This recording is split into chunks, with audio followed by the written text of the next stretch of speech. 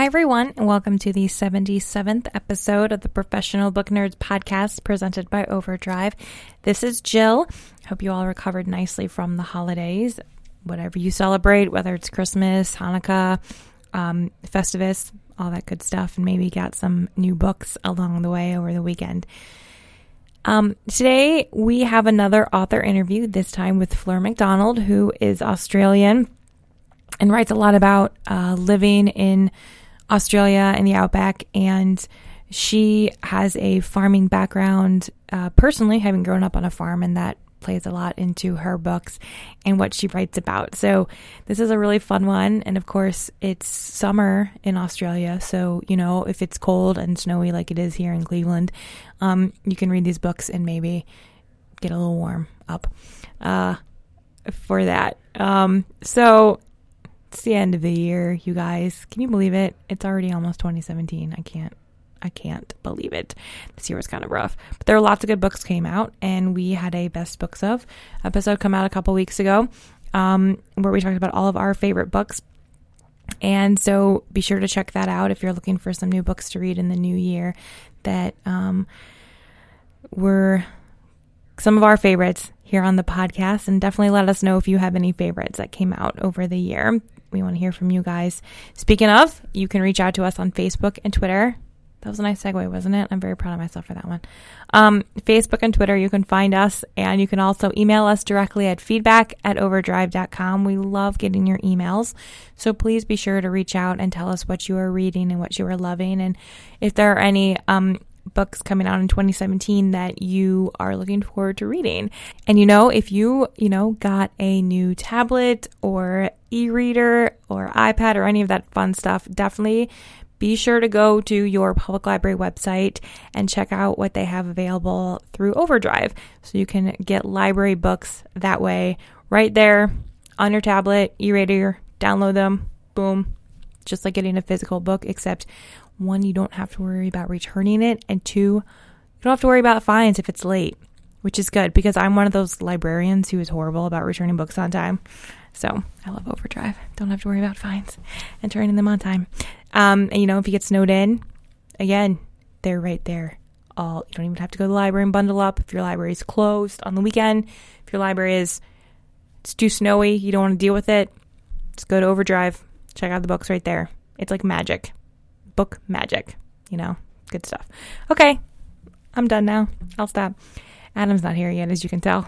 It's a little awkward. Okay, so everybody, hope you enjoyed this interview with Fleur McDonald on the Professional Book Nerds podcast.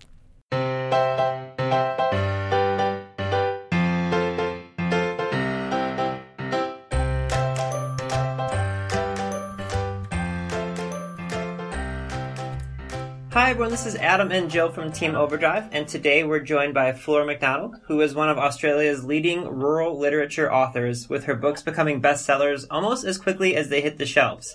She's written and published 8 works of fiction, with her first general fiction novel, The Missing Pieces of Us, coming out in April of 2017, as well as 2 children's books, Noisy Nights, which came out in August, and the second one of which will come out in 2018. Today we'll be kicking off our chat by discussing Emerald Springs, one of our featured holiday spectacular titles. Fleur, thank you so much for joining us today. Thanks so much for having me. It's quite a distance between America and Australia, but I'm really pleased that you've given me a call. We are pleased to have you as well with that distance. So for our listeners and librarians who may not be familiar with your work, can you give us an introduction to Emerald Springs?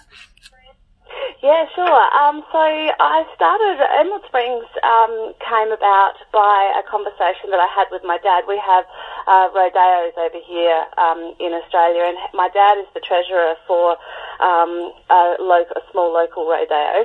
And I was talking to him one day, he's the treasurer, so I was talking to him one day about how he carted the money back after the rodeo had finished. And you've got to understand that where he is, it's very, very small country town, very isolated, not populated at all. And he said, "Oh, no, I just stick it in the car and drive it home. I don't have a problem with any of that." And I said to him, "But what if you get robbed?" And he said, "Oh, no, that's never going to happen." And so I got to thinking, and I thought, well, you think that it mightn't happen, but I can make it happen. So my main character, Amelia, is the subject of a carjacking, and she is the treasurer of the Rodeo Committee, and she has the money stolen. And so you mentioned this a little bit with Amelia's life being with farms and rodeos. A lot of people tend to write about what they know. So this obviously applies to you as well, right? You grew up with, farms as a part of your life? Yeah, I spent 20 years farming on the south coast of WA, so the south coast of Western Australia. We had 8,000 acres there, and like 2 years ago I had a marriage breakup, so I've moved into town now. But yeah, agriculture is very much part of my life and a very important part of society, full stop. So yeah, I like to write about that and just show agriculture in a good light and where everyone's food comes from. Okay, I have to ask, 8,000 acres just sounds like an impossible amount of land. How do you keep all of that straight? I'm trying, how does that even something that you could go through in a day or even a week? How do you kind of keep everything that's your land straight if it's that large? Oh, really, 8,000 acres isn't that large compared to a lot of the other farms around here. It's really... I don't even know how to describe it to you in what you would know, but it's probably, I don't know, maybe just the size of a small town, I suppose, with maybe 10 or 15,000 people in it if you just took into consideration all the houses. So it's not that big. You get around it in half a day. When you go into a stock run, you check all the troughs, and there's water points that you go to, and you get to know where your stock tend to like the parts of the paddocks and, that type of thing. So it's pretty easy. We're going to take your word for it. Seriously. Farming is very much a 24/7 lifestyle, getting up at dawn and staying up, working all day. Did you find... did you have a hard time balancing working the farm and writing at the same time and having all that time to do everything that needed to be done? Yeah, finding time is always a bit of a snatch and grab type thing. When I was writing my third, fourth and fifth book, I was also caring for my mother-in-law who had terminal leukemia. So a lot of those books were written while we were in and out of hospital rooms and chemo treatment and those types of things. So as well as trying to balance that, I was balancing farming and looking after kids, and my youngest son's autistic. So it was a pretty full-on few years. But I always say that if you love something enough, you will always find the time to do it, and whether or not, that's at 5 o'clock in the morning or after everyone's gone to bed at night, you'll always find the time to do it. And so I saw on your website that you're no longer doing full-time farming. So now that you have a little bit of more time to devote to your novels, what is your writing process like? Do you try to keep a word count for yourself every day, or do you have a strict kind of time frame that you write every day, or is it just as inspiration hits?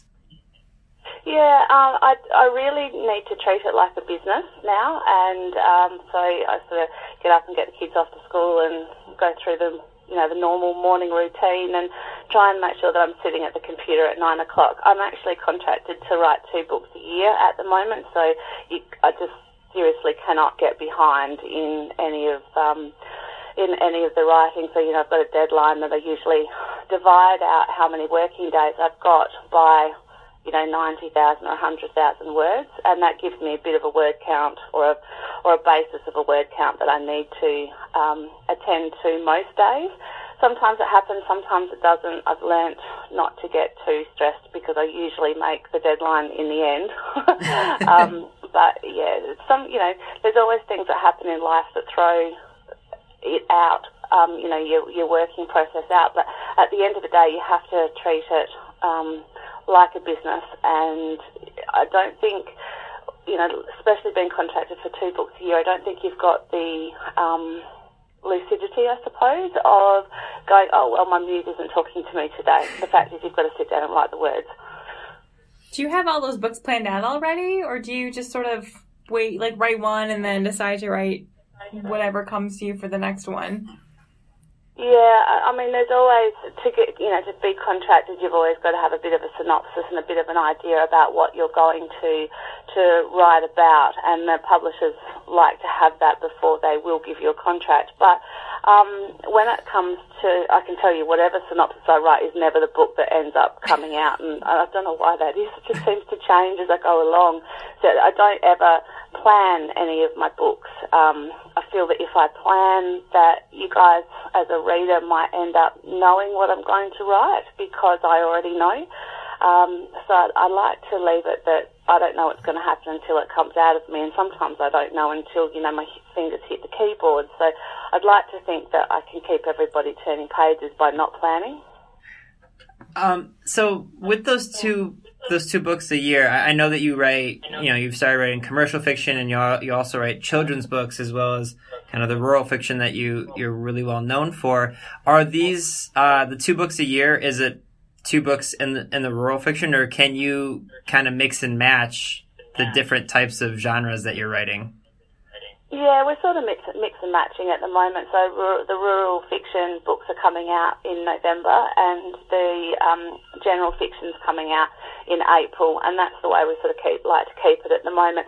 I've also got a series tinkering in the back of my mind that I would like to sort of make some start on trying to write in my rural lit books. I've got a main character called Dave Burrows. He's a detective, and so I'd actually like to give Dave his own series because he's one of my favourite characters to write, and I get a lot of great feedback from readers about him. So that's sort of another possibility of something that might happen in the future. You like to write strong female leads who overcome adversity and, as we've already discussed, often share your own personal experiences. These strong females is a trend that we're seeing a lot in literature, and one that I personally love. What is it about strong female characters that you find so compelling, and maybe just talk about why it's so important that we keep having them show up in literature and the books that we read? Yeah, look, for the rural fiction genre, to me, especially, I don't know so much about America, but in Australia, when I first started farming 25 years ago, it was very unusual for women to be involved in agriculture.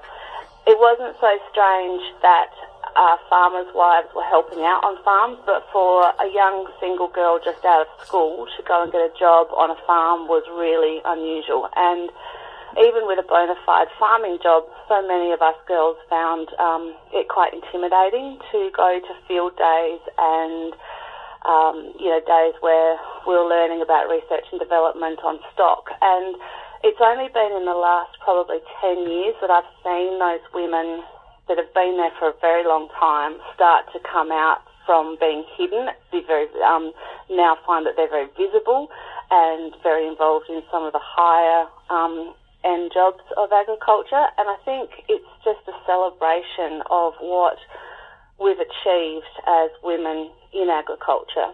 And country women tend to have a bit of a strong, or they've got a strong character in the way that, there's nobody else to do it for you. Your neighbours might be 50 or 60 kilometres away, 30 miles away, and there isn't anybody to do it for you. Whatever the problem is, you've got to get on and fix it yourself. And I really like to celebrate those women. And then, so something else, we mentioned that you've written a few children's books now, and your first one was published this year. But I think I saw on your website, you actually started out by writing children's stories before your other novels. Is that correct? Yeah, that was a funny story, because when like I mentioned earlier, my son's autistic, and so I started writing kids' books for him when he was quite little, while we were trying to help him with his attention span. So I thought, well, if I wrote stories about things that he knew, then it might help him just stay still for a bit longer and concentrate. So I was writing things about, the pet dogs and pet calves and sheep yards and working dogs and cattle and so forth. And I found an agent in Perth, which is our capital city, and she looked at the first 3 chapters that I'd written of my first rural fiction book called Red Dust, and then she looked at my Noisy Nights children's book, And she said, I'll take Noisy Nights on. There's no way that you can write Red Dust isn't going to go anywhere. I don't want to touch it. So she actually got that very wrong, because it took me 15 years to sell the Noisy Nights, and Red Dust was published before the end of that year that I'd signed that contract with her. She was a bit wrong.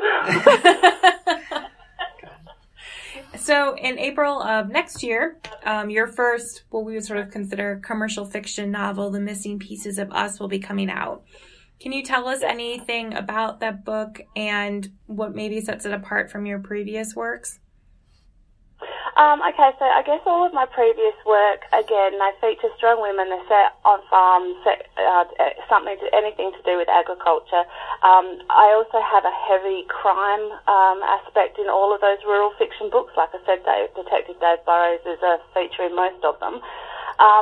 The Missing Pieces of Us is completely different in the way that there's sort of three main characters. They're women, but they're one's a 14-year-old girl and her mum, and then another lady that comes into it, and it's about adoption and finding yourself, finding who you are, and the feelings of worthlessness that perhaps people that have been adopted can feel, not understanding and not knowing where they've come from. And so a lot of authors tend to stick to one genre. They either just write mystery or thrillers or, young adult. But you have this ability to kind of jump around back and forth. Are there any genres that you haven't yet delved into that you might be interested in writing in the future? I'd really like to try and get this Dave Burrows crime detective series up and going. I've got a very strong love of crime writing. Michael Connolly and John Grisham are two of my favourite authors, along with Patricia Cornwell and some of your huge authors over there. So I would really like to have a crack at something like a detective series. That's probably about my limit, between just telling the rural stories and some commercial fiction. I guess the one thing that makes it a bit easier for me to swap genres is the fact that I just come from a long line of storytellers, and it's not necessarily about fitting into any boxes that commercial fiction have, or restrained by any what's the word for it, when you're writing in a genre type thing. I've always pushed the boundaries of writing within genres, so I'm never constrained by any of that. I just tell the story the way that I see it. So to be able to go into crime would be a great thing, but we'll just see how the commercial fiction pans out. I'd like to, if that works and everyone's happy with it within the publishing world and the sales work, well then, I'll probably just stick with that for a little while. You mentioned that you come from a long line of storytellers. Are there other authors in your family? Oh, my dad would love to be an author. His stories tend to start off very, very small, and by the time he's finished, they're as large as those fishing stories, the one that got away. So he is, and my nana, I guess, that's probably where my love of stories came from. So my nana, she used to have this storytelling chair next to her fire, and we'd sit down there on winter's days, and she'd sit in her green rocking chair and tell me stories about Spindles and Mr. Parenti, the goanna that used to live in the creek just down the road. And it was so cool. I used to love. That was one of the biggest, best things about coming home from school. You'd go to Nana's house and get a story. And my daughter is at the moment over in South Australia nannying for my sister's kids. And she rings at 5 o'clock every night, and she sits my little nieces and nephews down. She says, "Righto, Auntie Flair's going to tell you a story about Spindles and Mr. Parenti, the goanna." That's so cool to be able to do that. Oh my, that is adorable. I absolutely love that. Yeah, it's a lot of fun. So other than the crime authors that you had mentioned just a little bit ago, are there any other authors that you've read that you just read all the time and love, or that have maybe inspired your own writing? Yeah, I think, Fiona McIntosh, I don't know how big she is in America, but she's very big over here in Australia. Fiona McIntosh is a very strong commercial women's fiction author that I really enjoy, and Monica McInerney. Leanne Moriarty, who's just getting quite a lot of airplay in the last little while, she has certainly influenced my writing in the last 12 months. When I go on tour, like we're doing crazy distances when I go on tour. I think when I did the Sapphires Fall tour back at the beginning of November, I did 4,000 Ks in 5 days or something. So, I'm listening to audiobooks as much as I can. And listening to Leanne Moriarty's work is, it just made me want to strive to be better. She's very lyrical and just has this uncanny way of flipping the lids when you least expect it. Something amazing comes out, Yeah, she's wonderful. So given that Overdrive is a library company, we love asking all of our authors that we talk with, do you have any thoughts or stories on the importance of libraries? I'm sure that growing up, it was probably difficult to get to a library in such a rural area, but do you have any thoughts on the importance of libraries? Libraries are massively important. Not everyone is blessed with enough money to be able to go buy books, and everybody needs to have books in their lives, I was able to access a library when I was going to school, and my kids are able to access libraries, but, they're incredibly important, and I find that sometimes publishers tend to leave libraries off the list because they don't buy books, but the fact of the matter is that they do. So, everybody needs the opportunity to be able to go and pick a book up and have a read. So next up, we have what we call the Nerd in 9. They're 9 rapid-fire questions, so try not to put too much thought into them. First up is, what's the last book you finished reading? The Drive by Jane Harper. Your favorite place to read? On my bed. Do you have a guilty pleasure? Coffee and wine. Very good. That's okay. One place you would like to travel to that you haven't been to yet? Italy. Do you have a favorite holiday like Christmas or Halloween? No, anytime I get to spend with my family. Okay. Favorite movie? Pretty Woman. Cats or dogs? Dogs. Your favorite food? Pasta. And if you could have dinner with one person, dead or alive, who would you pick? Now, I don't know this bloke's name, but the guy that's playing Red Reddington in The Blacklist. Shoot. James Spader.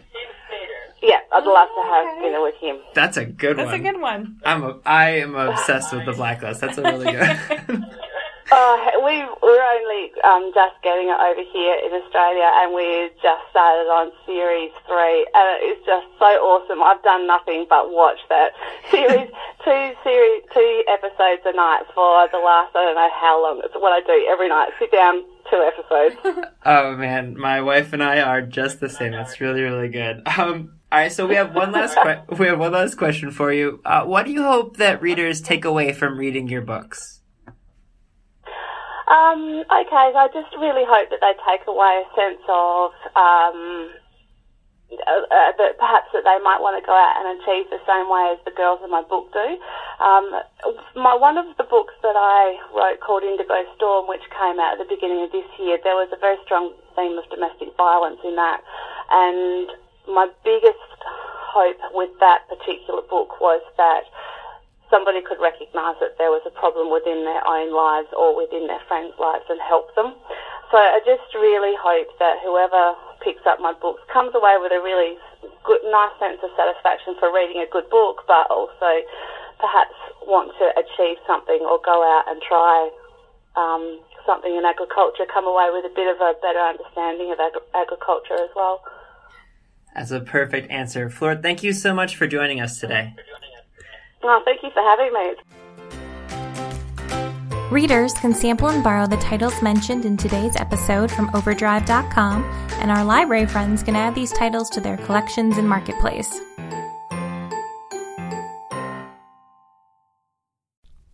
You know, a lot can happen in 7 minutes, and luckily, that's how long it takes me to tell a story. My name is Aaron Califato, and I'm the creator of 7 Minute Stories. I'm proud to partner with Evergreen Podcasts, and I'd like to invite you to join me on this journey. I'm going to take you on some crazy roller coaster rides using my unique extemporaneous storytelling style, and together, we're going to try to make sense of the world, all through the art of storytelling, and all in approximately 7 minutes.